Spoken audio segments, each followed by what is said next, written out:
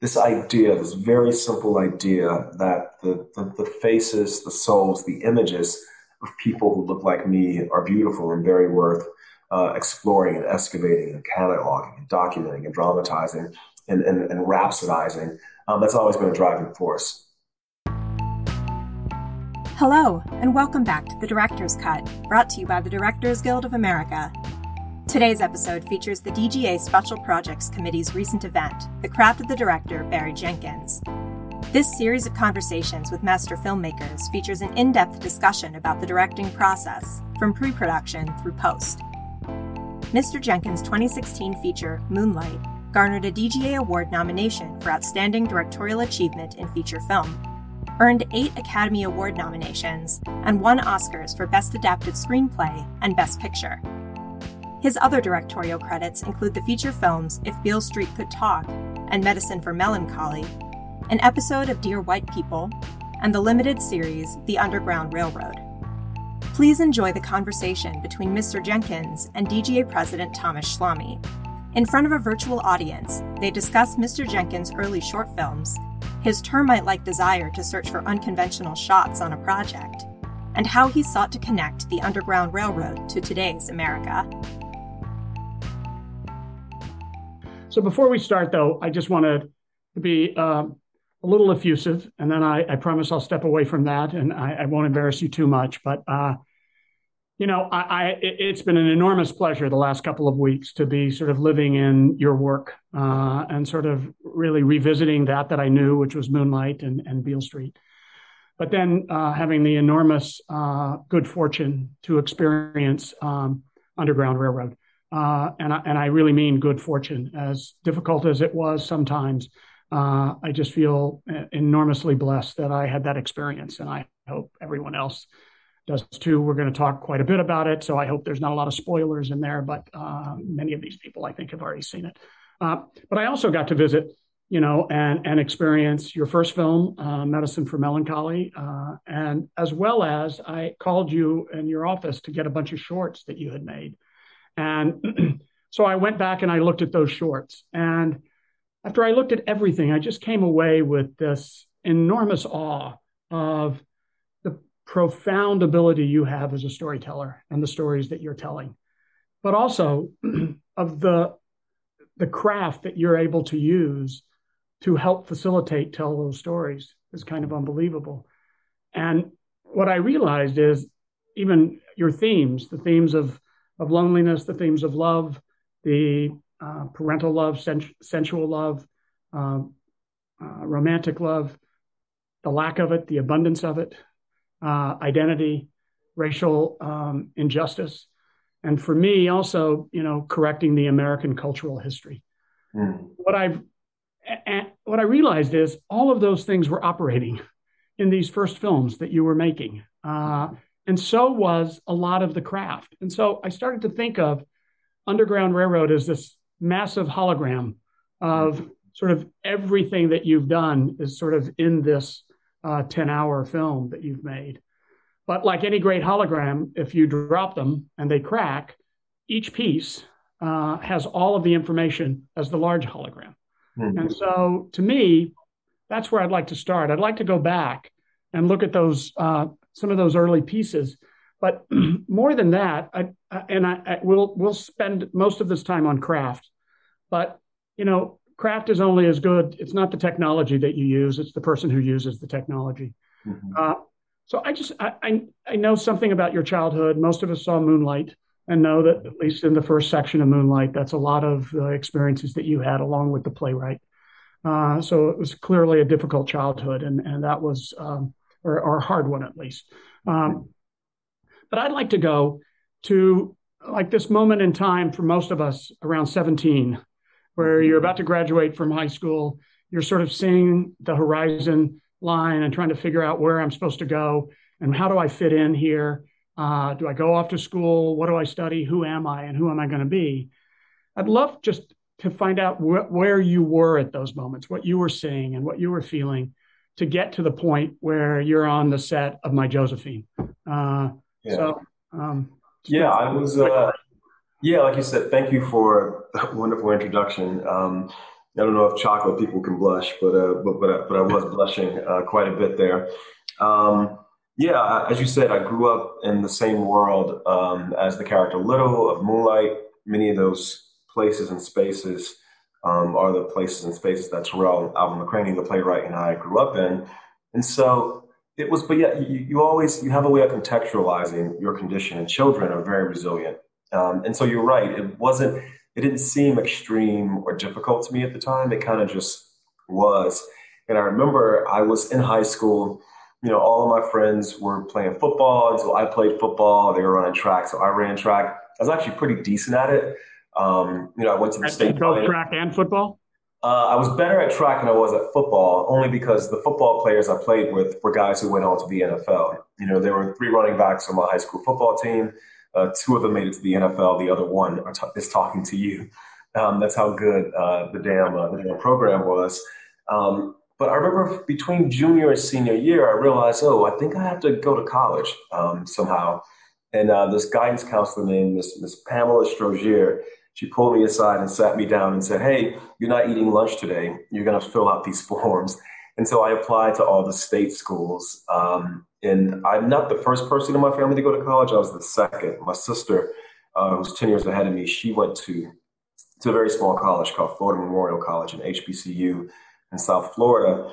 And I just couldn't afford to go anywhere except the big state school. So I applied to the University of Florida and Florida State. And I got into the University of Florida. And I thought, oh, yeah, maybe I'll go and walk onto the football team at the University of Florida, which was never going to happen. But I went through my senior year. I regressed as an athlete. People I was better than as a junior were now better than me as a senior. I thought, oh, that's because I'm still 5'8" and they're now 6'1". I should probably give this up. But I took a visit with some of my friends, some of my homeboys went to Tallahassee to visit Florida State. And it just felt like family. And it's interesting because so much of my life and my career has revolved around not necessarily choosing people based on skill or skill I didn't know of at the time, but based on status. It's always on vibe. Nicholas Bertel and I are kind of joined at the hip right now, but famously, when I first agreed to work with him, I never heard any piece of music he had composed. It was just a really great vibe. Same thing with Tallahassee. Even though I grew up a diehard University of Florida Gators fan, I decided to go to Tallahassee and go to Florida State just because the vibe with my friends was better. And then, of course, after about 3 years of being there, because we all were athletes in high school, we knew some of the guys on the football team, and they had a very fancy cafeteria that was in the stadium where anybody could eat, but nobody knew about it. So only they ate there. So we would go and eat where the athletes ate in the stadium. And thankfully, Tommy won't be having this conversation, but the Florida State Film School is also in the football stadium. So I kept walking by this sign that said film school, film school. And then one day I thought, I like movies. And I was in the creative writing program at that time. I was like, oh, maybe I can write screenplays. And I applied, and they only admit 30 kids a year. And yet somehow, I think through my work in the creative writing department, I got in. And then a year and a half later, I was standing on that set making my Josephine. So it was a really strange way of stumbling into it. And it wasn't until I was on that set and we were making that film, and it's crazy because you talk about the Underground Railroad. I was on that set. Adela Romansky was on that set, producer of the Underground Railroad. Mark Sarak was on that set, producer of the Underground Railroad. Joy McMillan was the production designer. She's the editor on the Underground Railroad. And James Laxton was the DP. I never could have written a path from my high school to those folks and to that set. And yet there I was. So fine dining actually is what got you into filmmaking. It's funny too, because after Moonlight had its award season, we got invited back to Tallahassee, and I went back to that cafeteria, and no shade to Florida State or the athlete dining hall, but I was like, this is what we were so obsessed with. It's all carbs, man. It was all carbs. And what were your politics at that time? I mean, were you an activist at all at Florida State, or? It's interesting. I wouldn't say I was an activist. Growing up where I was, I was very, left Democrat. You know what I'm saying? There's so much about the laws and governance, the systems of governance in the state of Florida, particularly in the state of Miami, that disenfranchises Black folks and growing up in the community that I grew up in, I was very aware of those things. But it's an interesting question. Nobody's ever asked me that because we had to take a documentary course at Florida State our freshman year when we were in the film school program, the first year of the film school.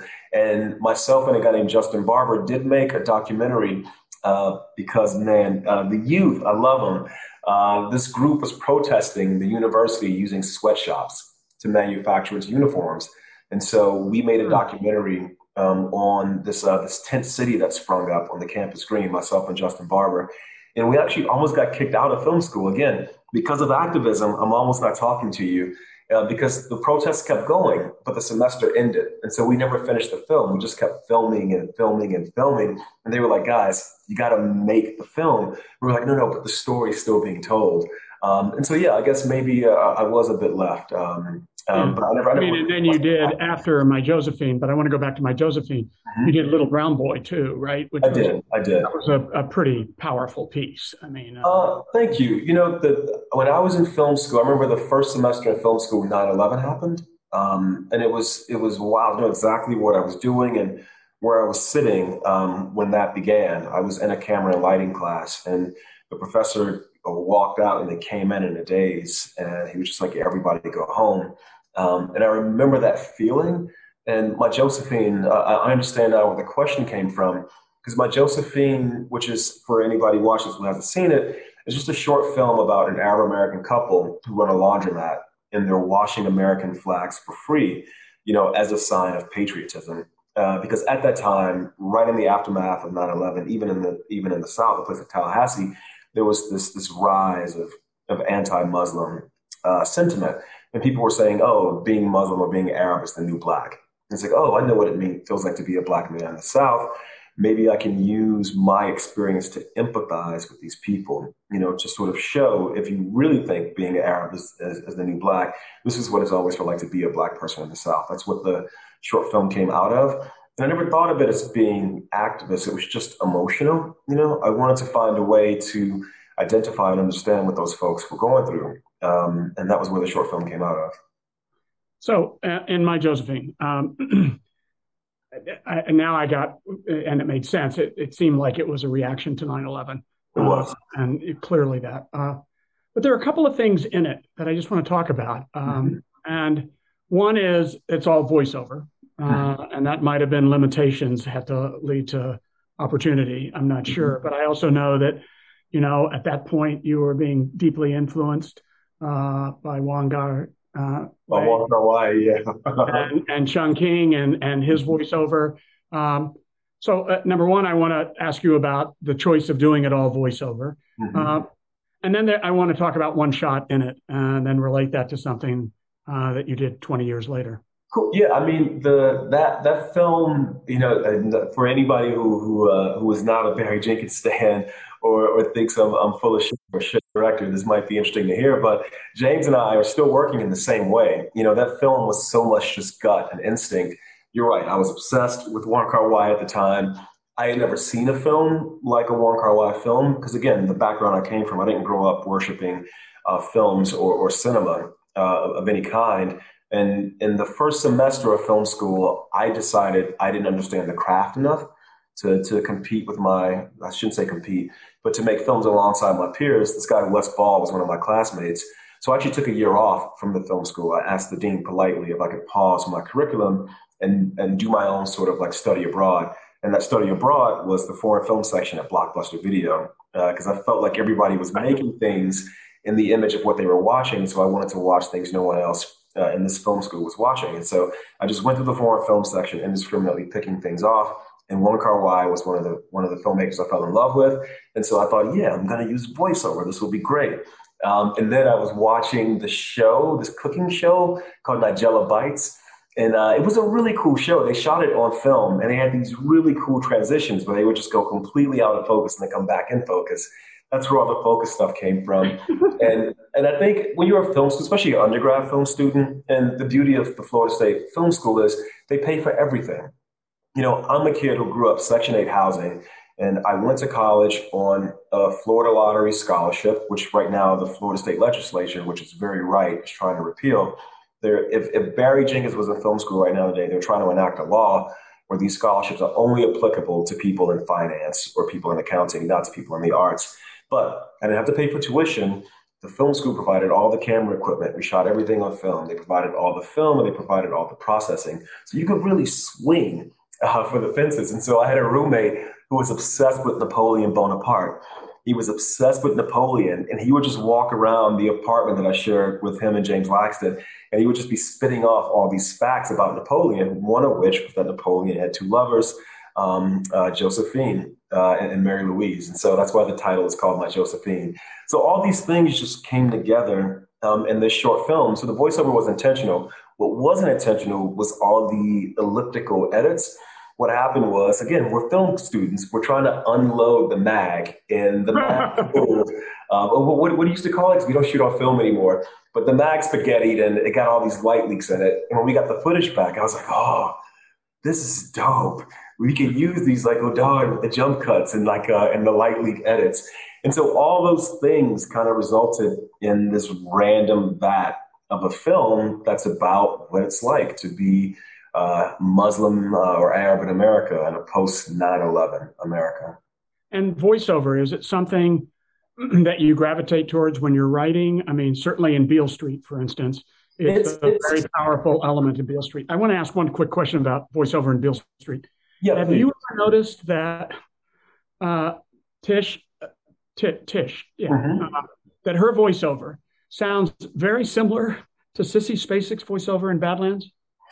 I have not, and that was certainly not intentional. Not intentional. But it's the innocence of a child. I mean, of a young person's voiceover. It's a really, listen to Badlands. You'll go, oh. It is not intentional. And again, I get accused of ripping off Malik enough. I got to say, it's not intentional. Kiki and Tish are speaking the voice of Baldwin there. And I think because it was Baldwin, I felt comfortable relying on voiceover. I wanted his text is so powerful. I wanted the text to reach the screen intact. And so having her recite his words felt like the most direct way to do that. With the Underground Railroad, I didn't want voiceover.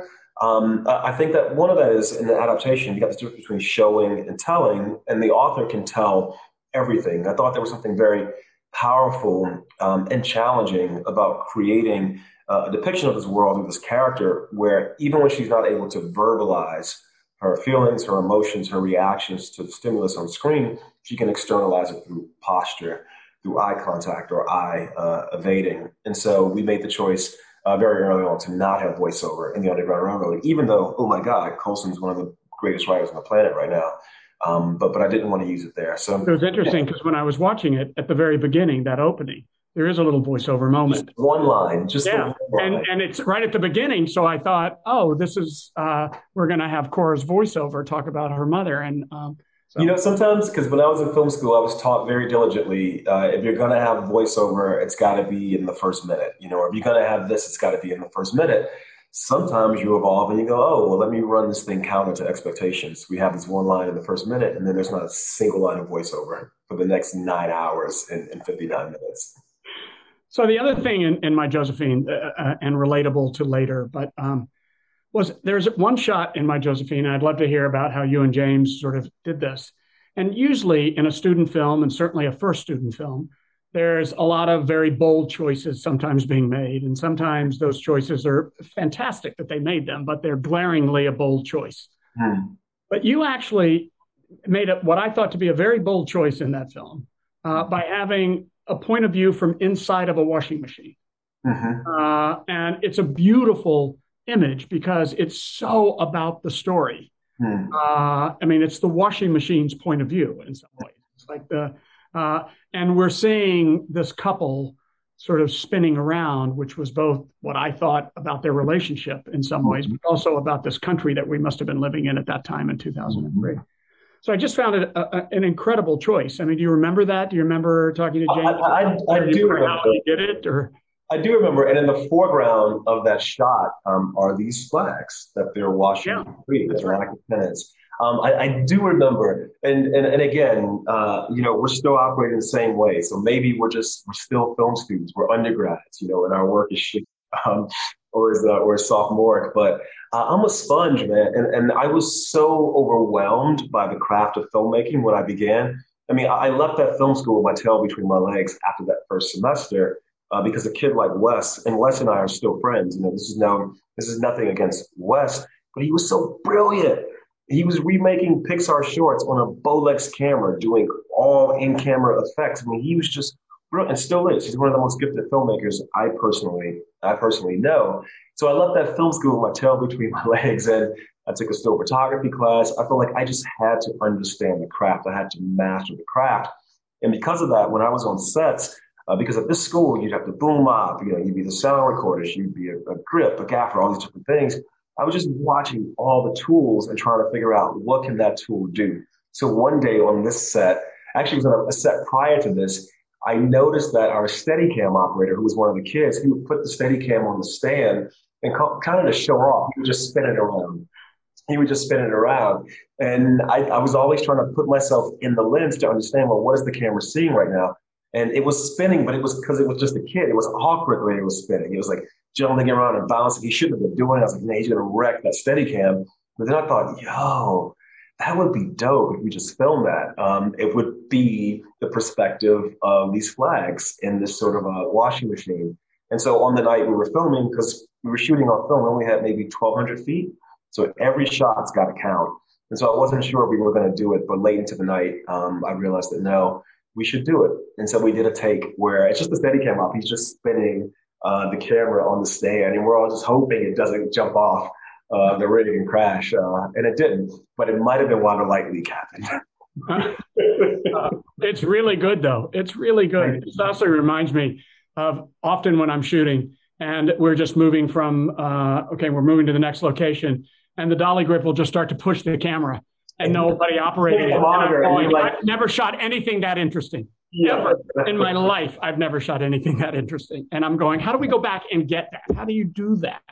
You have to, on our sets, James and I, we're always trying to anticipate those things. We put out this thing called The Gaze. It was kind of like an addendum, prologue or epilogue, I don't know, to the Underground Railroad. And that kind of happened the same way. We were waiting for the sun to go down, and a piece of track had been left there, and the Fisher was on it. I thought, man, let's just throw a camera on there and get some of the background actors in front of it. And we just ran over and did it. And I was like, oh, this is kind of interesting. We should keep doing this whenever we can. And then we start to plan it into the day. And yeah, I think there's these really lovely bits that happen. It's such a machine what we do sometimes, such a machine. But that machine is harnessing so much magic. And so I'm always, even now, I've taken it from film school with me, I'm always looking, what the hell is happening on the set right now? Every time I see a Steadicam sitting on the rig, I'm like, what is it looking at? In Moonlight, there are these flashes between the chapters, these red and blue lights. That's because, we're filming in Miami, and so it rains a lot, or something's happening. I would see the AC put the slate right up against the lens to cover it, and the time code would be ticking. And that close to lens, it just looks like this almost phantasmagoric sort of image, but it's literally time code. This time is slipping. And so I walked over one day, and don't get me in trouble with the guild. I just pressed the button. It's 600 that's going to be upset with you, not us. Exactly. And then whenever the AC would put it up in front of the lens, James knew we would just run off a few frames. And we were in the edit. I thought, oh, can we look up this thing? And that was like, what? It's like, oh, we got this thing. It's like time code out of focus. And we actually put it in between the chapters. Just little like that is where the fun happens. But I think that goes to who you are, Barry, obviously, which is that you're that open to allowing these experiences. It's a little bit goes to the vibe idea and a few of the other things that we're going to talk about. So I'm going to jump to just, since we're talking about James, well, actually, one of the things I want to talk about is the point of view, to jump to Underground Railroad and talk a little bit about the point of view in episode 1. And the point of view of, it's Big Anthony, I think Big Anthony is the gentleman's name, and how you came up with that and what you were trying to say with it. It is so enormously powerful and both stunning when you see it, and startling, but I think is where I've heard you talk about, how do you still show somebody his dignity under the absolute horror of what he has to go through. Part of it came out of, and what Tommy's referencing is the sequence, near 2/3 of the way through the pilot episode, where this character, Big Anthony, is hung by his wrist, whipped and then burned alive, which is taken from the book, and also in my research is taken from actual history, and even from growing up and just seeing images from the Jim Crow South, often of these groups of white partygoers who were standing beneath a tree looking directly at the camera, and one of my ancestors is burned in effigy in the background and hanging. And for the character in the book and in the show, it's a catalyst. The main character of the show, Cora, has kind of given up on many things. She's lost faith in this idea of a good life, of a life, period. Either through the abandonment by her mother that she feels, or just through being born into the condition of American slavery. And so I felt like it was important to show this very extreme act because it's the catalyst that makes her decide, you know what, I can't give up, this is too much. And yet I wanted to find a way to unearth something in the image that would be additive to the experience of witnessing one of these acts. And one of those ways was to give this character, Big Anthony, voice. Typically when we see these events in a show or a movie dealing with the subject matter, the person is only responding to acute trauma. They're either yelling out in pain or they're begging for their life. And I thought, no, this guy has full possession of himself. And so he's going to, one, address the people like himself who were forced to witness, the enslaved, and say, I think he says, no more masters, no more slaves to them. And then he says directly to Randall, the plantation owner and brutalizer, God damn you, God damns you. But then I wanted to go even one step beyond that. I thought it was, they say you should walk a mile in someone's shoes. I thought it was very important, again, to both give agency to this character and to give him a presence. Because oftentimes we have this dissociative experience because we don't have to identify with that person. We don't have to understand what it would be like to be that person. And we don't acknowledge that they are witnessing this thing that is happening. This idea of witnessing is very present in the show. And in that first episode, anytime an act of brutality happens, there's this young boy, we call him Hezekiah. Nobody ever mentions him by name, but he's always there as a witness. The next morning after the first he's the young boy who's watching the next morning. Yeah. He's always watching. And even when the Randall brother has the heart attack, he's walking on the path. He's always there. He's not the angel of death, but he sort of bears witness to death always. But I wanted to go even one step further and embody this character. And so we set up this POV shot where even amidst this, in the middle of this horrific act, as opposed to allowing us to then go, okay, that is past, we have to go inside and understand that this man, my ancestors, these people who endured these things, they saw all this. Because I think so much of making the show for me was about forcing myself to acknowledge that these things happened and that they didn't happen to an inanimate object. They didn't happen to a figurative person. They actually happened to my ancestors. Now, here's where I'll be honest.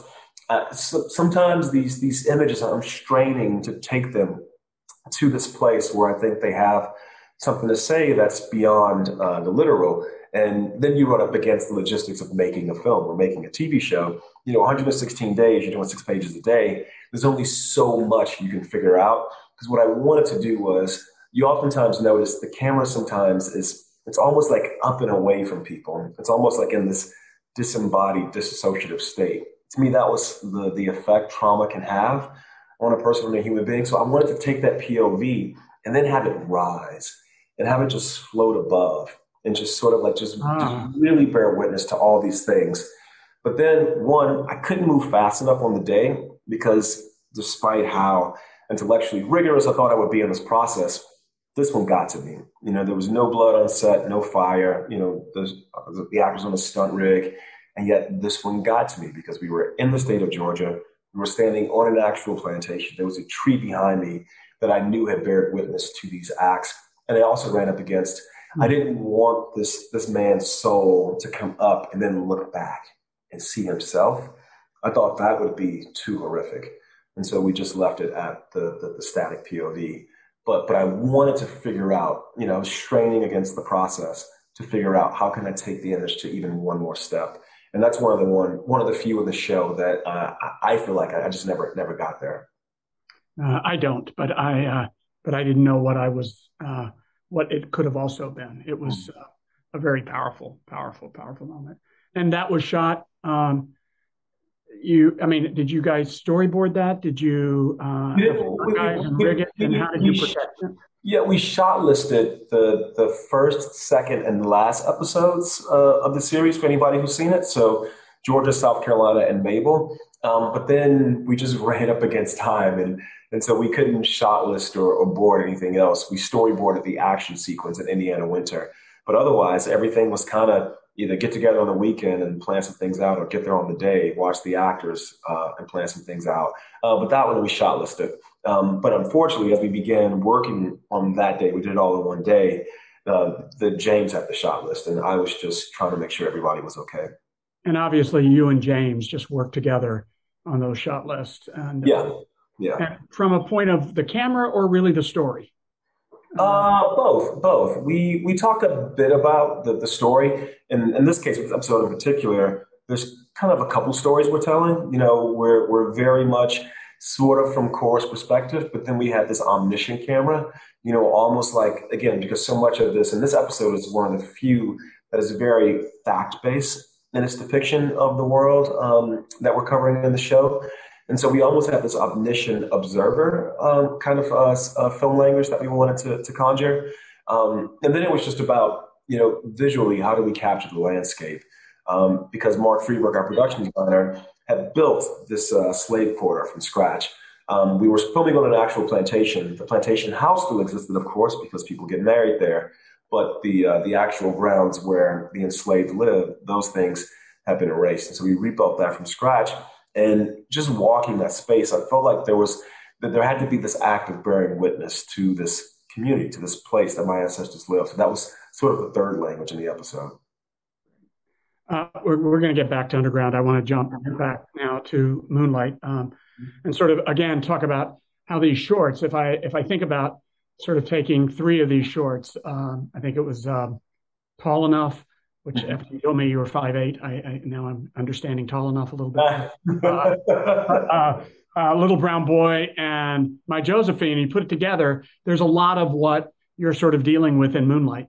And it's kind of unbelievable. But I just want to talk about camera and about this incredible ability, especially the romance of things, and how your camera and how you're able to elicit an emotion so powerful with the lens and with the language of cinema.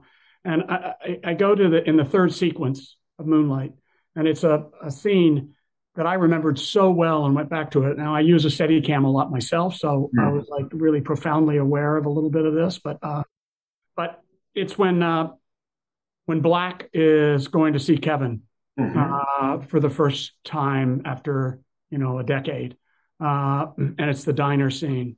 And if I'm correct, it was like this beautiful long Steadicam shot that it was mostly still, and then walking behind him, and then one insert, and then this incredible shot, which is it's not like a sophisticated shot of, oh my God, the pyrotechnics of it, but the storytelling of it is unbelievable. And the longing that the viewer has, please get together. And then the whole sequence ends with this other very, thing that you do that I want to talk about is Kevin looking directly into the lens and recognizing Black or Sharon.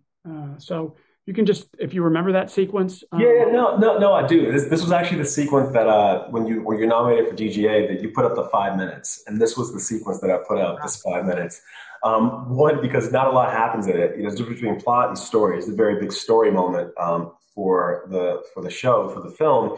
But it was something deliberate. We were building this character over the course of these 3 moments in his life. And in the first chapter, we cover maybe a couple weeks, in the second chapter, we cover maybe a week. And in the third chapter, we cover a couple days. So we're reducing the way time passes. We're reducing the amount of time, which means the duration of shots. is increasing. The duration of moments is increasing. And I knew that getting to that diner, the entire film had to slow. The way we relate time had to slow. So those two shots are very intentional. Also, too, you're always looking for, not always, but sometimes I'm looking for a very oblique way to sort of communicate that now the language has changed or the way time is being relayed has changed. And that shot is the longest shot in the film. When he gets out of the car, we see him, which my old boss called the shoe leather. You should never use shoe leather as art. But I thought there was something very beautiful about him getting there, and he's prepping. The audience doesn't know, where are we? What are we? Yeah, I remember that guy called from that place, but we only saw a little sliver of it. And then as he's walking, I remember in the script, because with that film, I'm the screenwriter and the director, and I think that's a way of communicating with James in particular. I wrote the idea of his shoulders, because I knew we wanted to film it from behind. The idea of the way his shoulders are bouncing, the weight of his shoulders, the way he's breathing. And so we sit there, he starts walking, and then we're going with him. And it's interesting, you mentioned the bell, because the bell didn't come to me until we were packing up out of the location. I looked up and there was a bell there, and I thought, oh, that'll make a lovely snap. And so we just shot it off. But he gets there, he walks in the door, he opens it, and then this is some of the stuff that we carried into the Underground Railroad. I'll tell you a few secrets of how we did some things, but James and I were termites. We're just looking for wood and we just want to gnaw on it, because we actually set up 2 cameras for when Black walks in and walks to that diner. It was a single camera show, but we did 2 angles of it. And I thought for some reason being profiled to him was going to be the hero shot, because he walks in and then he walks by one row and he walks directly alongside the counter. So we have a shot where we're tracking with him in profile alongside the counter. But the one we end up using is horizontal to him, where we're just dollying left and right. Yeah. And what happened was we chose that diner over another diner that I thought was more picturesque. But James was right. There was something about how narrow the aisles were in this one that, you're talking about intimacy or restraint or repression. These guys are going to have to bump up against each other, if we film in this place. And we filmed that movie in 25 days, so there wasn't a lot of planning. And this scene in particular, we did over 2 nights. Everything that happens from the parking lot to them getting back in the car was all filmed in 2 consecutive nights. So we didn't have a lot of time. And so we kind of just we got there, we set up the horizontal camera, and we just kept discovering. The first time Trevante walked in, it timed up so well that he sat down and we were doing this Ho Shao Shen caress. And then we grabbed Andre and we're like, bruh, can you slip through here? He's like, yeah, I can slip through here. And we just started we did 3 takes of it, this dance. And the one that's in the show is the one that works. But we got it. And what it was about was just slowing down the way the audience processes time, because now this guy isn't going to be able to evade or duck or dodge or condense this amount of time. He has to sit there. The way I described to James and Trevante and Andre was, he is going to have to sit there and look him in the face. That's the whole point of this whole sequence. And those 2 shots was a way of getting the audience prepped for the fact that all this is going to be about is he's got to sit there and look this guy in the face. Well, that's fascinating, because truth of it is, I was not aware of the thought of your slowing down time, but I was so aware of being in Black's time. I didn't want to cut away. I didn't want to jump to the door opening. I wanted to see him brush his hair, and I wanted to see, and then there are 2 elements in there. When you were saying I'm on their back, you use that a lot, I think. Yeah.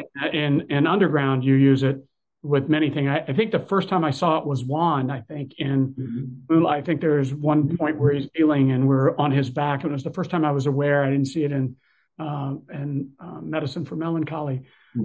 Can you just talk about what that conveys to you? Because you're very close. I'd love to know the lenses that it's a wider element probably. And yeah, we're typically on a 35 or 50, depending on the lens sensor. It can change, but we're typically in that range. So it's not an extremely wide lens. We use some wider lenses on Underground Railroad, but not so much on Moonlight. My favorite filmmaker is Claire Denis, and she makes these proclamations, and one of her proclamations is that the 50 millimeter is the truest lens. That's something about the 50 millimeter on traditional 35 millimeter. 2 perfect, 3 perfect is that's the way the human eye sees. It's the most humanistic lens. And so, again, I'm still this film school guy. So whenever I have an itch or whenever I can't figure something out, you just throw in the 50. And so we're usually in that. And a film that I saw in person at the Telluride Film Festival was Gus Van Sant's Elephant. And that film is largely a series of these shots roving behind characters. And you would assume it would create a distance, but I think in that film, especially because they're moving through such confined spaces, I just always feel like it helps you identify. You're moving through the world with that person, as opposed to being on someone's face and moving through. You can't see where there's something almost, I think, a bit nihilistic about being on someone's face, leading them, in this dolly shot, because you kind of can't see where they're going. You kind of can't see what they're seeing. You're kind of just seeing them. And that's interesting in small doses, but I'd much rather see the world these people inhabit, because that's how you get confidence on how the characters change and how they're changing. Yeah, and it really feels that way. And it also feels very intimate. It's certainly in Underground. I mean, it's weird how it's intimate, right? It's so weird how it's intimate. It's yeah, and you don't see the face, which I've said to actors many times. Actually, there's more power in seeing you from the back than there was necessarily in seeing your face at that moment. But the whole way it's used, and it's used for different emotions. I mean, with Ridgway, when we're behind him, I'm just scared shitless. I mean, it's just and yet there are moments with other characters that, and even joyously, I want to go with them. I want so it's a very powerful thing. And then the other thing is the moment in Kevin when he looks him directly into the lens, which I know is also the mother scene in Moonlight, is I think the first time. And then you've used it quite a bit and in very different ways. I mean, you've used it with someone looking at us, somebody looking at each other, the lovers, Fonny and Tish, and Tish in the prison scene, which is kind of unbelievable piece of acting on both their parts. But then you've also used it, I noticed, in Underground, like Miss Lily's scene. I think it's Miss Lily is her name, the one who's talking about sterilization with Bessie, Cora. And Lucy, it's only one side. What's her name? Yeah, my homegirl, Megan Boone. So Megan Boone went to college with myself and Adela Romansky. She's a Florida Stater too. I'm glad I got to work with her finally. That's right. What a gift you gave her to have to play that horrific human being. Yeah, we did give Megan Boone the shot. That's right. That was day one. But in that, it's just on her side. Cora's side is traditional. I mean, it is, and the other thing. So if you can just talk a little bit about how you use that and.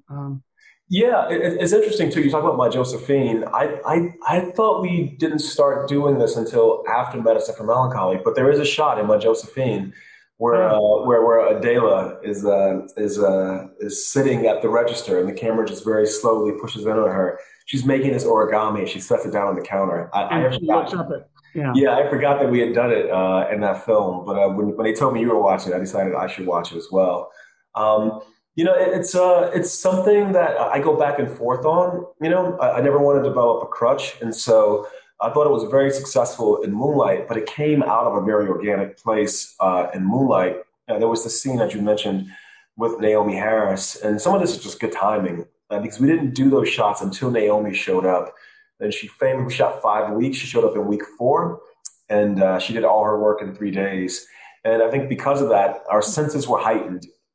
We only had 3 days with her, and our senses were heightened. And so I kept trying to understand, if this character is myself and Terrell, the audience needs to feel what we felt. And the first time we did the direct-to-camera on that film was the scene between Paula and Chiron when he comes home from school and she asks him for money. That was the first time we did it. And then there was something about it that was so visceral that it would just pop into my head and we would do it. Every time we did it, it was unplanned and unfortunately, which was sprung on the actors. But I think in that movie, in all their faces, when we cut to those shots, you can see almost this disassociative, I don't know, there's just something very pure about the expressions on their faces. They're almost apart from the scene that they're spliced into. But there's something timeless about them, which is why we always shoot them at 48 frames. And then going on to Beale Street, I personally think we use them too much in Beale Street, with the exception of the shot of Sharon, of Regina King's character in Puerto Rico. Of that one was very appropriate. And then in this one, because we filmed... Go back for a second. Why did you think you used it too much? When you watch it now, it feels... or... There's sometimes there's so much about Tish and Fonny gazing into each other's eyes, and I'm not sure what I'm seeing there when I come back to those shots.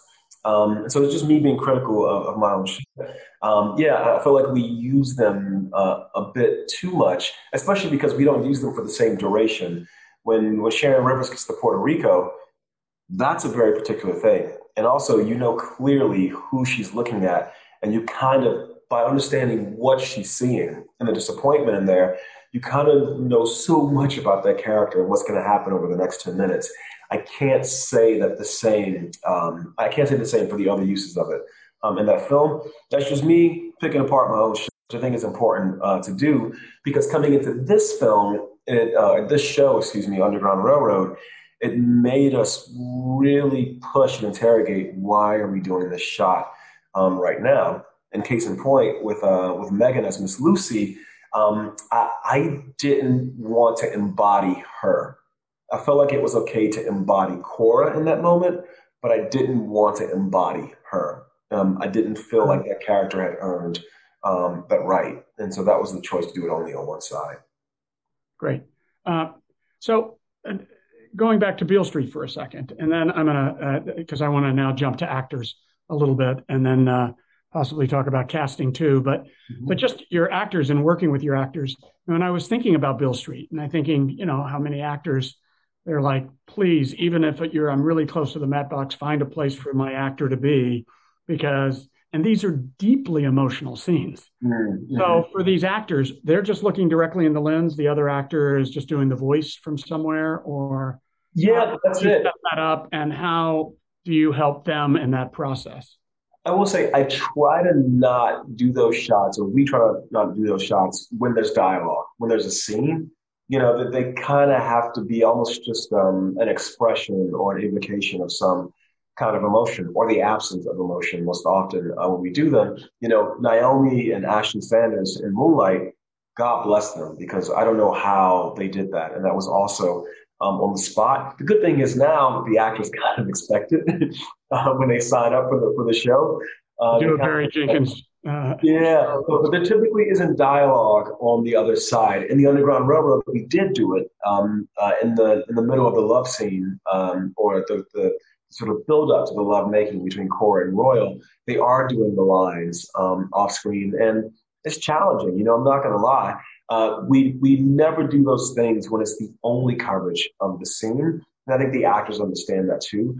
We honestly only do them after we've covered the scene. That way they know, this is not that. It could be, but it doesn't have to be. Right. Because in Beale Street, obviously, that's especially the scene where he says, "I'm coming home." Mm-hmm. I'll be home. That's a heavy dialogue scene between them that I kept thinking, is he saying that to a camera? No, so that's the only time that we use the Interrotron. We use the setup that my man. Why am I blanking? It's been a long day. I've been talking all day. Documentary filmmaker. Somebody in the chat box knows who I'm talking about. James actually was a loader for him on one of some of the commercials, and so James got to understand how you build the Interrotron. So they can see each other, and they're not directly across from one another, but they are speaking directly to the lens. That's the only time we brought in the Interrotron. Great. So let's go to casting for a second, and the actors that you work with and the incredible performances that you get. Francine Maisler is a dear friend of mine and somebody I've worked with before, and I called Francine because I knew she did Underground with you, and I was like, so tell me about Barry. And she went, he's just a genius. It has nothing to do with me. He's the genius. And I went, well, that doesn't help me in an interview format. But I would love to hear your process, because so many of your main actors it's not like they're the most verbal characters in the world. And so much is expressed, which is the truth of cinema anyway. So much is expressed, in silence and in their faces. And some faces hold and some faces don't. I never quite know what that is. Somehow you do. And maybe it goes to the thing you said at the very beginning, which is it's just a vibe. It's just something that I get. So does that translate in casting also for you? It does. Again, so much of this goes back to just being a film student and having that first experience where the process, the craft seemed beyond me, and then doing whatever I could to create my own course and catch up. One of the books I read at that time was Walter Murch's In the Blink of an Eye. And there's something about just this very concrete philosophy about the connection between the audience and the character or the actor that is broken, with these blinks, this idea of eye contact, the eyes being the window into the soul. That's always stayed with me. Part of it because growing up, I remember just being always this kind of silent observer in my own life, but also understanding so much about people just by watching them and unfortunately by looking them in the eye. And so when I'm casting, you're right, I was just looking for this kind of like eye vibe, and sometimes that vibe is enough. Sheila Atim, who plays Mabel in the show, never auditioned for the part because we didn't have sides. That was one of the few episodes that we didn't have written. As we began or as we got close to production, because it was like the second episode to shoot. But the vibe was so clear. The vibe was so clear, and just something about our conversation. I was like, you know what, this is going to work. And part of that too is building a set environment that's very open, and the word safe, of course, but where this sort of exploratory sort of energy is very present. And as the DGA, Liz Ton, our first AD, was amazing. I'm sorry to curse. She was amazing, amazing, amazing in helping create that space. And so when I'm casting, especially because, the DP is my best friend and the producers are my best friends and the editor, when she comes to set, is my best friend, I'm looking for people who can kind of slip into this community that we've built. That's almost as important as the technique, as the craft, as how gifted the actor is. Because I believe that, there's a threshold, I feel, like of performance. And I think everyone has like this floor, and so you get all these tapes in, and Francine's great. And you're only going to see people who have a certain floor. It's like, but where's the ceiling, And how is someone going to reach that ceiling? Is it technique? Or is it vibe? Is it this communal sort of feeling? I know it sounds like a hippie right now, but it really is how these things happen. We bring people into these worlds we create, and they can become their best selves. They can give their best performance. Well, certainly Mabel. I can understand that actress being cast just from, she has the most extraordinary, powerful face, and the power of her body. It is kind of unbelievable what she projects. But equally as unbelievable is this young actress, Cora. So just tell me about how you ended up casting her, and then I just want to talk about two scenes with her. Yeah. Tuso, again, Franny. I can't call her Franny in public. She told me, she said, Barry calls me Franny. Yeah, Francine just cast a really wide net, and Tuso's tape came through. I watched it, and she just happened to be in the States for the first or second time, and Francine put us together. We got dinner. And again, just sitting across from this person, especially knowing that this character at the beginning of her journey doesn't have full possession of herself. And so she needs to express things as much through body language and through eye contact or eye evasion. And yet you still need to be able to understand what she's feeling, these things that she can't verbally express because of the condition of her time. The audience still needs to feel them. And also, too, it's not a book, and I'm not using the interior voice. So I need to be able to show these emotions that are beneath the surface. And it was just really clear that she could do it. We've been talking about Beale Street. Beale Street was in release while we were casting the show. And so Stefan James came in and did an audition with Tuso and another young woman who was the runner-up for the part, really amazing young African-American actress who is going to be a major movie star very soon. And Tuso, in the room, she just did it, man. She just did it. And it was important to me to have someone who could communicate non-verbally, but also who could withstand 116 days of this.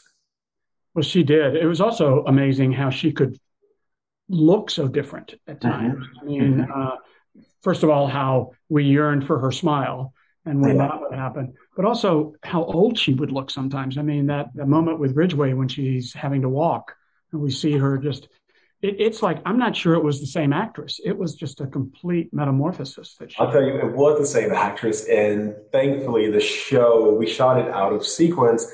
And thankfully, that's like kind of the worst part of the journey for her. And then she gets to Indiana and she's much more healthy and young looking because we shot the Tennessee episodes last. And so by then, the process had just worn all of us down. But well, that was a good, for her at least, that was a good thing. So the two scenes that I want to talk to you about with her, and I know these scenes have been brought up because they're unbelievable, both in how you shot it, but also the operator in these two scenes to me, which are the scene when Ridgway tells her about Lovey, and it's almost like he's provoked. I mean, I don't know if that was what it was, but by her bringing up the mother, and then Joel does an amazing moment in his silence. It looks like he just made a decision. I'm going to be as cruel as I possibly can in the most banal way possible. I'm just going to do this. And then there's that beautiful shot that you just stay. I mean, you start on him and you come to her, and then you hold on her for a while, and then it just feels so intimate. And fortunately, the operator sort of moves away, and it goes to Ridgway, and then comes back and pulls focus to her. Is that designed that way, or is that a 3-character piece? In other words, that the Steadicam operator is in that scene also. The Steadicam operator is in that scene also, and our Steadicam operator on the show, this kid named Jared Morgan, who I nicknamed Possum, just because he was so good at just getting in and out of these moments with the actors. Again, it was a lot of show to shoot, and so we didn't have a lot of time to do things. And this was a day where we got backed up. We had a bit of an emergency on set when we were filming the big wide shot as the wagon train comes in and pulls to the side. So we did that first. And then it was just about, again, show versus tell. I knew at this point in the story, if there was going to be an act of brutality, we weren't going to cut to it. We weren't going to show it. We were going to allow Ridgway to do the telling. And you're right. He's using his voice. He's using this narration almost like a knife. He's just sticking in and kind of digging in the wound. And by that point, again, these are the last episodes that we filmed. Tuso and Joel were just like, they were just in. I mean, they were just in. And so after we got the wide, we did that first. I did another shot where we had Jared Morgan, the Steadicam op, just drift through the funeral procession that's coming because I felt it was important to sort of, Ridgway's talking about the Trail of Tears. We don't really deal with the story of Native Americans in the show, but this is one of the few times when Ridgway very clearly, in his idea of American exceptionalism, and his idea of imperialism, colonialism, is talking directly about them. They're walking the path that these Native Americans were forced to walk, this Trail of Tears. And yet we have this group of white settlers who have now been beaten by the land. They are walking back along the path. They are reversing course. So we did that. And then I knew, okay, cool, he's going to tell this story. And as we were blocking it, there's no blocking at all. He walks back over to the wagon, and then he's provoked. Because Cora in the book is very sassy with the internal voice. She's talking a lot throughout the book. She has a very strong voice. She doesn't get to externalize it very often. And this was a moment definitely. She does bite back. And that provokes him. He goes, oh, you think your words have power? How about these words? And it was really wonderful to know that I could trust Jared. I said, okay, cool. We'll maybe get 4 or 5 takes at it. For this one, start on Ridgway, hinge on him, and then just vibe with Tuso. Just vibe with her. And I was really adamant in the beginning, myself and James, we were adamant as we were breaking out the show. I wanted to, as opposed to cutting to new information, cutting to new shots, to be able to create new shots. Because I felt like the longer we could extend moments in time, I think the more the audience would, again, walk a mile in these shoes of the characters. I think there's also this artifice, going back to the Walter Murch, the blink of an eye. Whenever you create an incision, there's something less truthful about juxtaposing two pieces in time together is something very truthful. You know that for that moment, when Joel was telling that story, Tuso was reacting to that particular story. And so we just set, like you said, the three people in the scene. There's Joel, Tuso, and Jarrett Morgan, our operator. And we trusted him and he trusted us that, no, we don't need you to come back into the over. Just rock with her, just vibe with her. And there's a lot of shots in the show where it's just also his AC too. Yeah, his AC was this kid because when that pull of that focus back to her is so I will say, exactly at the right moment. So James and I are sitting often next to Warren, and we're kind of tapping him on the shoulder. We're tapping him on the shoulder, and it's kind of there's so many resources at play, and it's not a game. It's not a game. But when it's very fluid and elastic, it really can be. And everyone, just talking about that episode, well, you tell me, what's the next scene you want to talk about? Well, the other thing is Cora again. I mean, because I was also the depth of her emotion and hearing that story, it's as if it really did take place, that she didn't know by provoking him, he would go there. And just saying the name Lovey was, especially asking Homer, the whole thing. The other is Caesar in 9. And the Steadicam shot also, when, first of all, you go through the people. And it's the one time I think that we're in a POV that she walks into her own POV. Oh, that's 8. You're talking about 8, yes. Yeah, 8. Yeah, it's the railroad station. Yes, and then she goes to see Caesar on the tracks. And then it's that moment that they have together where those beautiful lines, I wish I remembered exactly. The lines they say when they're dancing. She says, "How long is this? How long is going to last? As long as you need. Long as you need. As long as you need." Which feels like a direction you've given actors before. It's okay as long as you need. Even though the light's about to go and you've got 5 more shots to do. To the detriment of the editors, yeah. Yeah. But that moment too, it's a 3-person scene again. It's just, you're kind of going around, but then he just uses his massive shoulder to come back to her. And it's just a sort of a beautiful choreographed, very, very simple shot. Yeah. But emotionally so absolutely connected to what she's doing. And again, those tears are these tears of longing and joy. And the other tears were these tears of enormous pain and guilt. That one kind of, because that was very early in production. It actually was a different operator. Jared hadn't joined the show at that point. I forget the other guy's name, was with us for the first couple of weeks. But that was just an act of necessity. It was one of the few things that we shot way out of sequence, because that location is also where all the underground tunnels are built.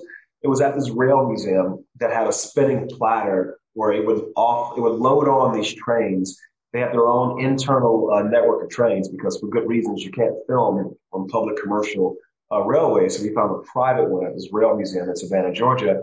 And so Mark Freeberg had built all these tunnels above ground that we would send trains through for our sets. North Carolina, Georgia, Tennessee, South Carolina, all those stations are right there. And yet I kept thinking, we got to do something with this platter. It's just too beautiful. We have to use it. And so Mark Freeberg gamed out, I think I can make, this is the arrival hall. And we got on the billboard here. I was like, okay, cool, great. And then Aaron Pierre, the actor, was only with us for, again, the first 3 episodes, the first 2, which is the first 2 we shot. And so we were losing him. And I thought, I've got to do something with this guy, because I can already tell he and Tuso are really bonding. I've got to do something with this guy. This is where being the showrunner comes in handy. And so I just scratch off the scene. She's there. She hears a voice. He's reciting words from the novelist's first novel, from Colson Whitehead's first novel, The Intuitionist, because it's about trains. And then she walks through this crowd of people, and there he is.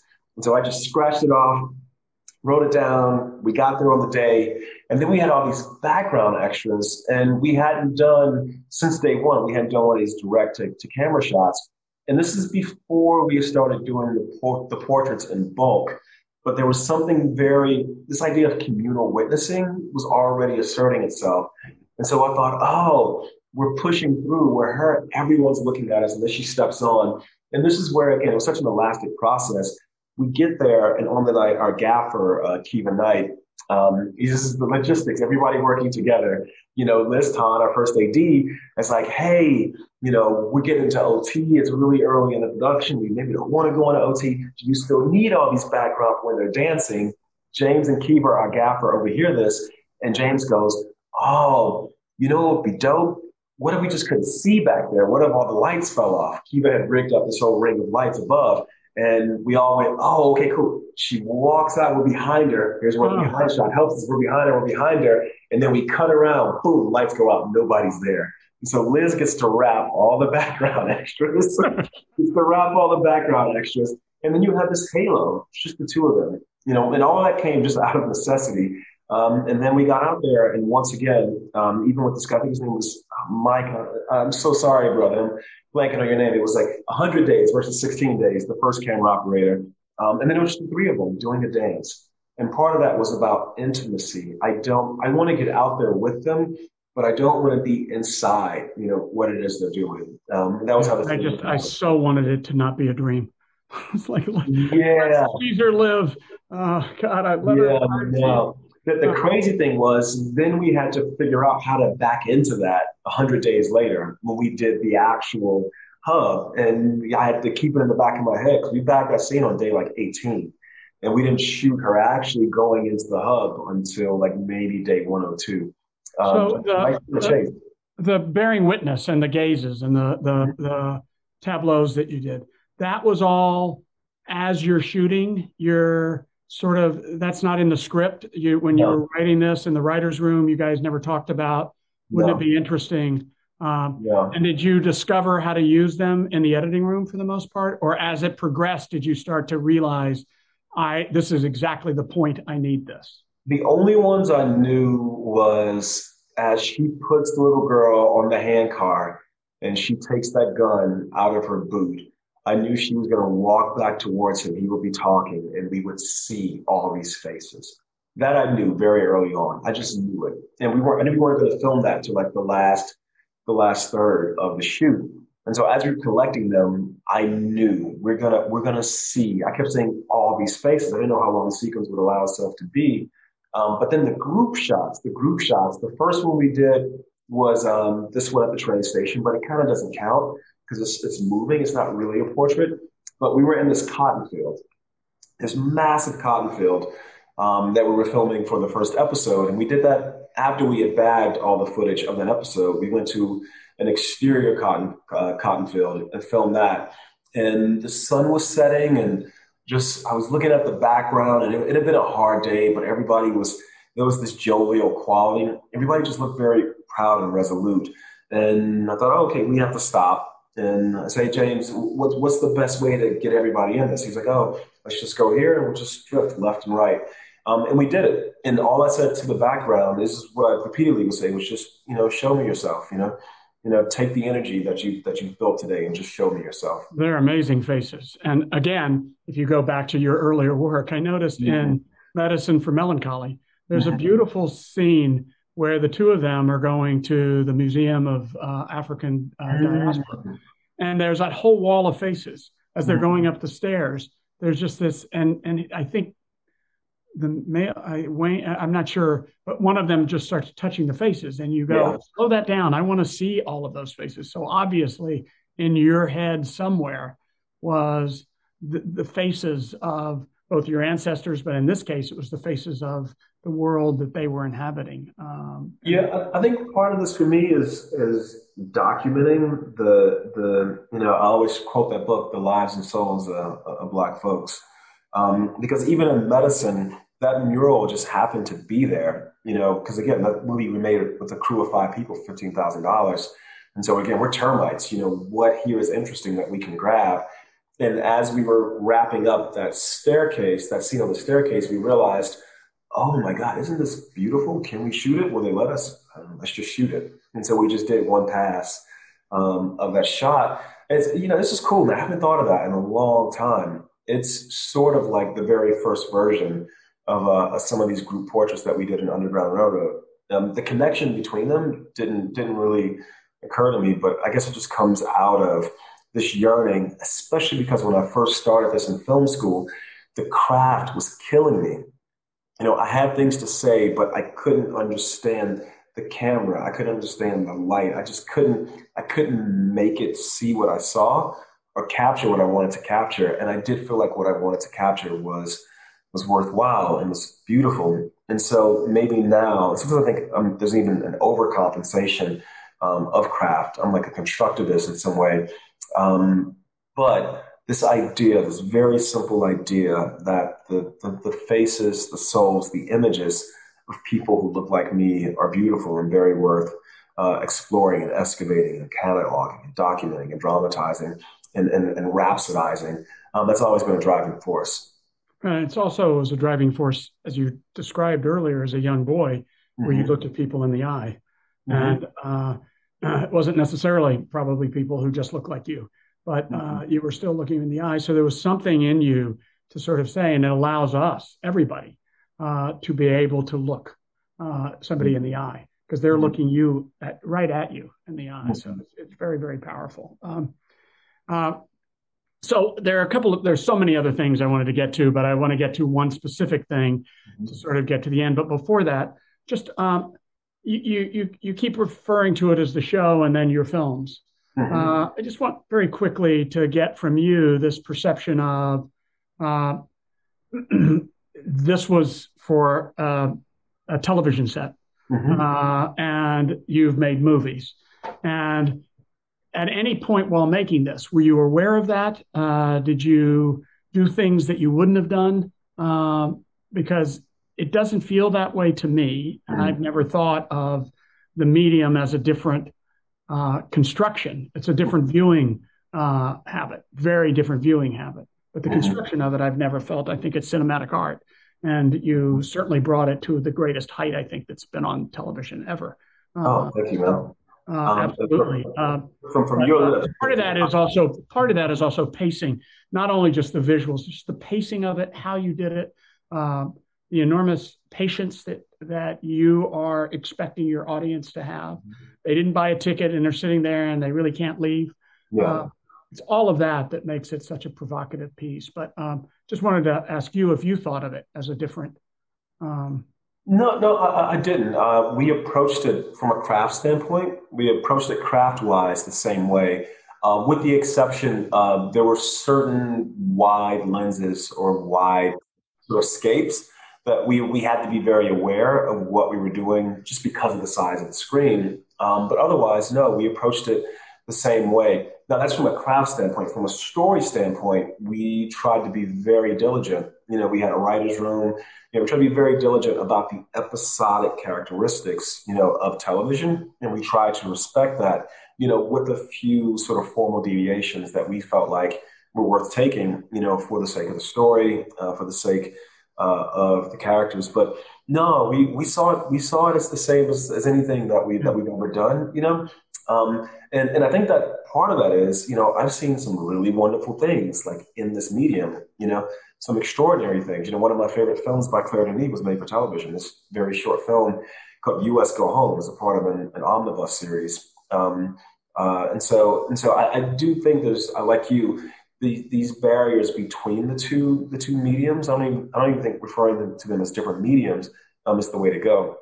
I think because we didn't treat it differently either, the sound design or our aspirations from a sound standpoint, those are very much the same as anything that we would do in one of the feature films. Very much the same as if you walked into, the dome at the ArcLight, may it RIP, but I think it's going to come back, or on your television set with your headphones, your laptop with your headphones. Right. Yeah. I mean, I think that's the other thing that we haven't had time to get into the sound design of this, especially Underground. But again, you've been playing around with sound design, and sound is a very, your and Nicholas' work and how that's integrated. I mean, one of the things very quickly in the sound design, it seemed like, the sort of organic sounds, the sounds of the crickets, the sound of the anvil, the sound of the ticking clock, the sound that always seemed to be in the same key. It reminded me of, there's times where I've walked with my headphones before and I've listened to a piece of music that I didn't really know, and somebody's car alarm is going, but I don't know this car alarm. This was cool, and not to give COVID or the lockdown any positive thing. But Nick lives in New York. I live in LA. Because of COVID, we tried working remotely. We're like, that can't work. So he moved to LA. His house was 10 minutes from the edit. And then his house was 10 minutes from the stage. And so there would be times where there would be a sound on the stage. And I would say, send that to Nick. I would leave the stage, go to Nick's place. We would then take the orchestra and bend it to the key of the sound of the element from the mixed stage. So these things could be in synchronicity, so they could talk to each other. And I'll say what that came out of was just in trying to figure out, how do I contextualize who these characters are? Their bodies were restricted, especially in the early episodes, but you can't do anything to restrict this in here. So what she hears is completely unrestricted, and it's a whole world of experience. So that was one of the really interesting ways that we felt like, oh, we can totally immerse the audience in the soundscape of the show. And between Annalie Blank, our mixer, and Matt Waters, them and Nick and Joy and Alex, they just had this really fluid way of just passing things around this 30-minute circle. It was 10 minutes here, 10 minutes here, 10 minutes there, I guess 20-minute circle. And we would just have fun, just being like, oh, you know what, that anvil in episode 5, it's way at the top of episode 9. Yeah. We will remix this thing and send it back. It was really, really, it's hard to describe anything as fun when it comes to the show, but it was really cool because it was driven exciting to do it. It was exciting, and it was driven by, this is what the world might sound like to her. This is a way to get the audience to really identify with her. Because it was seamless at times, and I couldn't tell, am I listening to music? Am I listening to and it didn't feel like, and even the crickets, I grew up in Texas, so I've heard lots of crickets. But they sounded that they would have been treated at times, and it was just they were musical. It was pretty stunning piece of sound design. Kudos to your whole team and everybody. But thank God they live nearby, and maybe you should just enforce that next time on your next movie. You must live 10 minutes from the soundstage. The thought is exploded. What I wanted to get at the end was, and I hope it's not a spoiler for people, but I just would love for you to talk about the end of 9, because the end of 9 was as one of the more powerful pieces of cinema experience I've ever had. It was really, I was by myself. I think I'd mentioned I was up in the country. I was watching that. I finished it, and I took this very, very long walk in the woods. But I'd love for you to talk about it, because for me, what it was, beyond the piece of cinema, when I was talking about rewriting American history, and as a much younger man in 1980, I remember reading Howard Zinn's A People's History of the United States. And it was like, it's just been a mythology. It's all mythology. And it's, history written by the victors. And it was the first moment in my life where I went, we've not been taught the right history. And that was that first moment in my life of that. And then when Donald Glover's song came up, This is America, it was like, this is the next history lesson for me. This was an amazing history lesson that started with, the whole journey, but in that sequence, her going down, and then all the images that sort of played out before she got the gun. And even after shooting, the illumination of these two children's faces. So if you could just talk to us about that. Yeah, it was, part of it was planned and unplanned because of that set, it's all blue, it had to be planned. It had to be shot, designed, and shot listed. And for me, it was sort of a mirror of making the show itself, which is so much of this history, especially as a kid who grew up in this country going to public schools. So much of this history has been written, has been delivered, has been framed through the prism of men like Ridgway, whether they were ruthless slave hunters or whether they were bigoted senators in the Jim Crow South. They have told us, what this history is.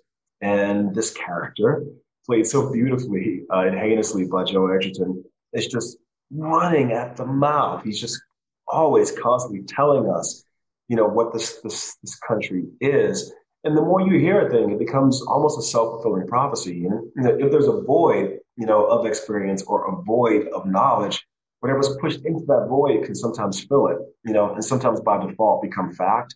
And so it felt important to me to one, to show, to juxtapose these images against what these things this man is saying. And then as we were making the show, as we were editing the show, excuse me, we just passed, 1 year to the day of the murder of George Floyd.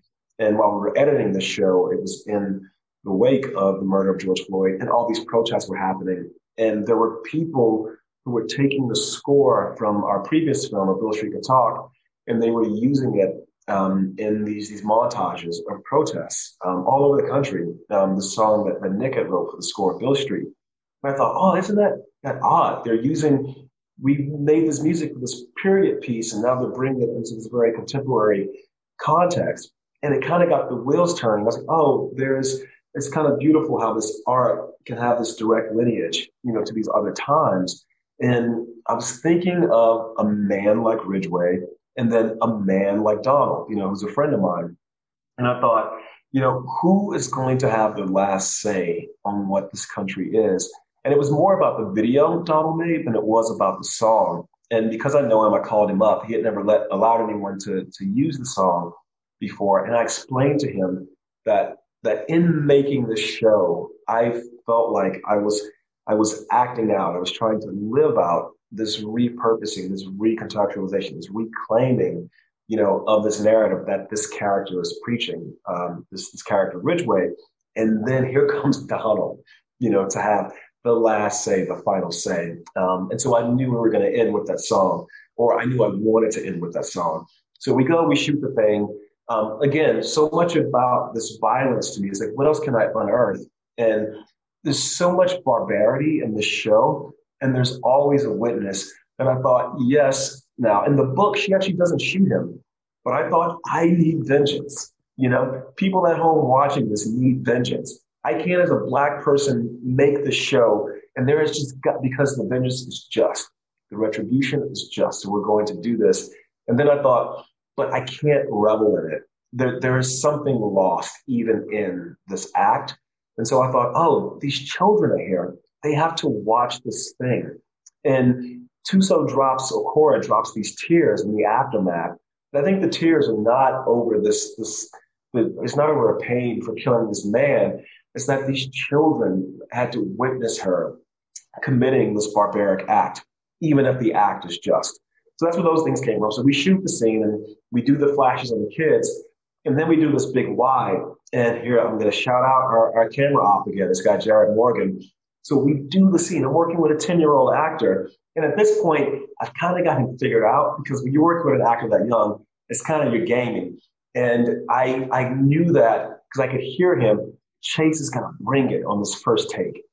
But I can't let him know that I'm thinking of him. So we shoot the scene, and Jared follows Cora back to the hand cart. And I walk over to James. I have James's face up on the monitor next to me. I walk over to him. I go, hey, tell Possum to go back. And we're all wearing headsets. So he whispers in Possum's ear, because we're outside the set, to go back. It's unplanned. And we said in the show. We're just going the long pan. Exactly. Do it, but I don't want to cut. Because at this point, people know I don't want to have cuts. And so he just very fluidly comes off her, and then he's just doing his walk. And Chase just keeps going. And I'm like, oh, yes. And he's floating, and he's floating, and he's floating. And I'm sitting in my chair, and I'm hearing, yeah. Oh, and I'm just willing this guy. I'm like, keep going. And he gets there. As Chase has got the tear, and it's real. I don't know if he thinks his buddy Joel is dead or what, but he's doing it. And that thing cresses. And in my head, I heard, this is America. And Tommy, and when I tell that story, I sometimes feel, I was watching this documentary on HBO about the first Black football players to integrate college football, and they integrate USC. And this guy's talking about being at this game. I think it's USC plays Alabama, and everybody in the stand is just yelling at this guy, and they're calling him all these names. And so he goes to return a kick, and he just runs through everybody. He takes this thing all the way back to the house. He's like the only Black player on the field. And this guy, 40 years later, is telling this story, and there's tears in his eyes. And he goes, there's never been a greater hate in my heart than in that moment. And I think that this act of vengeance, some small part of it feels that way for me. And yet for so long, we have not enacted these moments. And here's a work of fiction. And I did feel like this woman in the audience had to have this bit of satisfaction, because it's not about everyone. It's just about this particular guy. And that was how the ending of the episode came to be. Yeah. And it feels about this guy, but this guy does represent a whole lot of things that we all need to think about. And it's very, very powerful. And did you find a lot of the, Valentine, the wife, and the Copperfield image, and then that phenomenal image of everyone in the railroad station, their looks. Was that in the editing room as you were sort of putting this sequence together? It was in the editing room. I mean, I will say, as we were filming them, I kept saying in my head, we're going to have a collection of images. I'm just going to see as she's making that walk. And actually, kind of like my old commercial days, there's two edits in that walk where it's literally the same shot repeated twice. Because I was like, I need to extend the length of this walk. So there's one shot that appears, literally it's the same shot appears twice to extend the amount of time so we can get more faces. But no, it wasn't planned. We were at the train station, and we had finished the day, and we're just popping off all these individual portraits that make up the bulk of the gaze. And then I said to James, I think we need to do one in a group. And I was trying to scout out a place, and he tapped me. He said, look. And he just extended the camera up because everybody was milling about in the atrium. And I was like, yeah, that's it. Those faces were unbelievable. I mean, those people. They were. Shout out to our regional background casting. And a lot of those folks are our advisors. There are these people who reenact Gettysburg in the Civil War, and they have all these costumes and muskets. There are also Black folks in the Deep South who preserve these traditions of my ancestors, and they are dotted throughout that group. So, yeah, really wonderful work by those folks. Well, there are so many things I could also talk about. We have used up our hour and a half, but and the enormous appreciation. I do want to end it with a quote that I want to read, but I'm also just so pleased that Florida State put a dining hall in a football stadium. Yeah, and you would walk by and see those people. By the way, I played high school, so I'm not sure I had the same quality of players, but or coaches. Our coaches actually, and it's indicative of our job, because it seems like you call a lot of audibles. You have that, and that's why I was a quarterback. And actually, they hated the fact that I didn't do what they told me. But I saw something better in front of me. Well, that's where the magic happens, Tommy. That's where the magic happens. Well, that's clearly where your magic happens, and you clearly are someone who I think you work off other people's vibes, but I think so many people work off your vibes.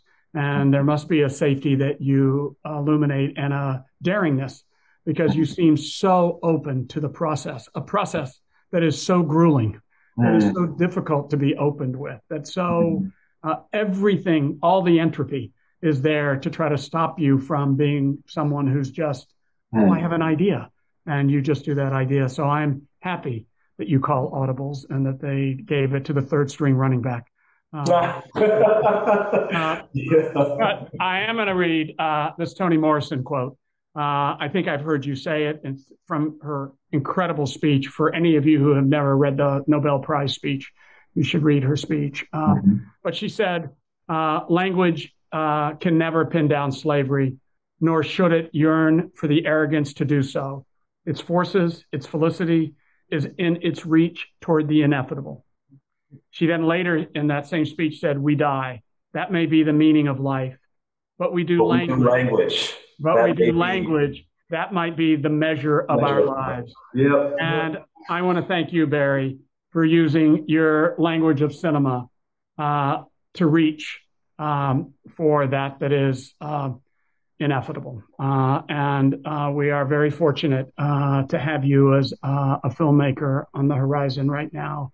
And I can't wait to see what you do next. I know it's Lion King, but there'll be many after that. So, and I understand why Lion King. It's a fascinating thing that you're doing this, and I can't wait. And Thank you very, very much, Barry. Thank you, bro. Appreciate you. And thank you for everything you did. You know what I'm talking about, man. Appreciate you, Tommy, man. Okay. Appreciate you. You bet. Thank you, Barry. And thank everybody who was there. That wraps up this exclusive discussion with Barry Jenkins.